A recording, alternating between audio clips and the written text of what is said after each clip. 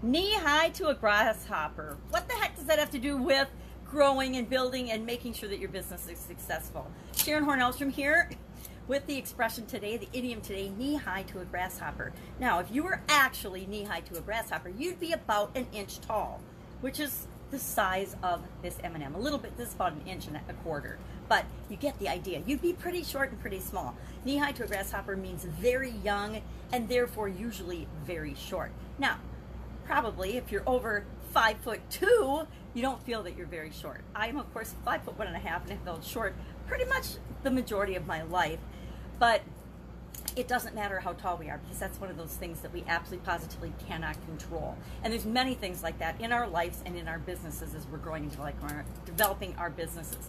This expression was first known as and documented in 1814, it's an American expression, as knee-high to a toad. Now, toads have knees, and I'm not sure what the span is of that because toads come in all different shapes and sizes, but it still implies very small and very young. A toad is usually considered young because I don't think they have a huge lifespan. In 1850, it was written and documented, and the knee-high to a grasshopper finally caught on. People used to say knee-high to a toad, that was the first one, knee-high to a duck, knee-high to a splinter, which doesn't even have knees, it's just a little small piece of wood, right? Bumblebee, mosquito, there were all kinds of sayings, and it was finally knee-high to a grasshopper that stuck, probably because grasshoppers have very distinctive knees. Well, what this idiom reminds me of and reminds me to think about with respect to my business, growing and running my business, is that we compare everything. We compare our business to other people's businesses. We compare our brand to other people's brands. We compare the amount of money we make to other people. We compare our height to other people, right? You notice if somebody's really, really tall or really, really short. And we notice those things. But most people are about average and in the middle.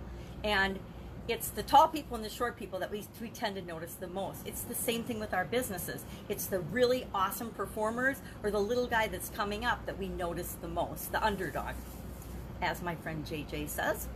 So comparing ourselves to others can be beneficial if we're doing it in a positive way to encourage us and motivate us to become more of what we want to become. But if we're comparing ourselves to others to shut ourselves down, to stop going after our dreams, to stop going for what we want, then comparison is a bad thing. We have to remember when we're comparing ourselves to anyone else, to anyone else's business, that we only ever see or know a very minuscule part of the story. We only ever see the tip of the iceberg. No matter how much time we spend with another human being, we never truly know them. Heck, most of us never even truly 100% know ourselves, so how could we ever expect to know other people or other people's stories? And that includes their business story, their brand story. They only show us and we only see what they're willing to put out there. I don't know about you, but I couldn't possibly share everything I think and feel with the world, and neither could a brand or business. And it would be like not reading a book or a story or a movie. Instead of seeing just the highlights, you would see everything. And most of everything is pretty dull and boring and humdrum and mundane, right? The majority of the things that we do on a daily basis are just routine, right? They're routine, they're habit. We get up, we brush our teeth, we do what we do in our morning routine. And we do most of it out of habit. That goes for sure with our businesses as well. A lot of the things that we set up in our business become routine and habits. We put in processes and systems and procedures to make sure that we're getting consistent results.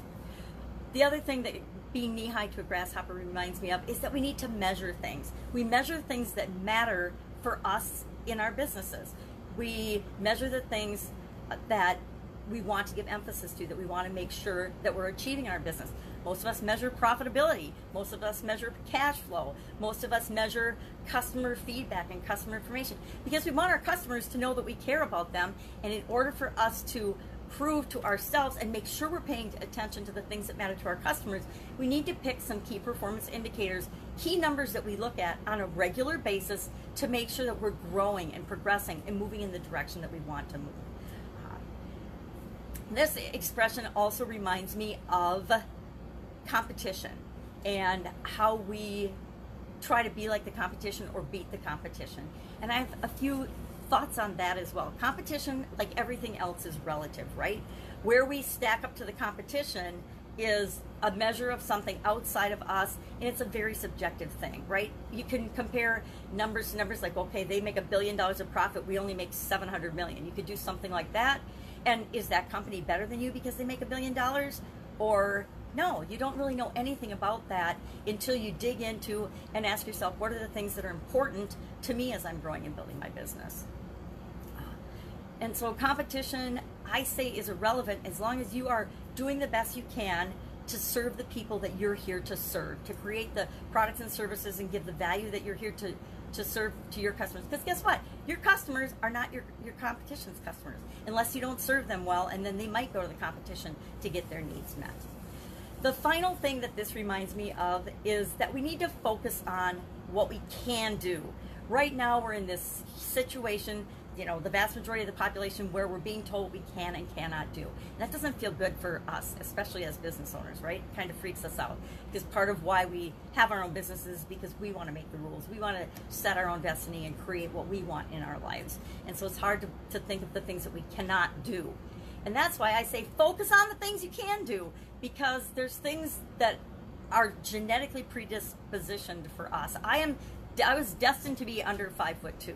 My whole family is very, very short. My grandfather on my mom's side was 5'2". My grandma on my dad's side was like 4'10" or shorter. She was a very tiny woman. All the women on my mom's side of the family are 5'2" or less, with the exception of 2 that made it to a whopping 5'3".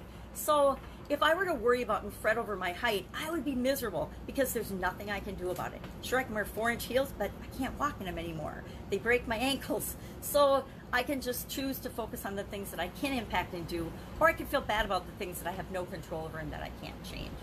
So that's it. I actually find this expression very motivational and very happy, and it's fun for me because my mom used to use it when we were little girls growing up. She'd say something was to describe it as being very small. She would say, oh, that's just knee-high to a grasshopper. Or she would use it to describe somebody that just had a young child or a baby or something. So that's it. I would love to know what you think of this expression. Share in the comments below. If there's an idiom you'd like to know the meaning of it, just share that below too, and I will look it up and share it in one of these videos, so that or audios if you're listening to the podcast, so that we can explore together what these idioms mean, how long they've been around, and how they might be impacting you and your business. Take care, have an awesome day, and I will be with you tomorrow. Bye.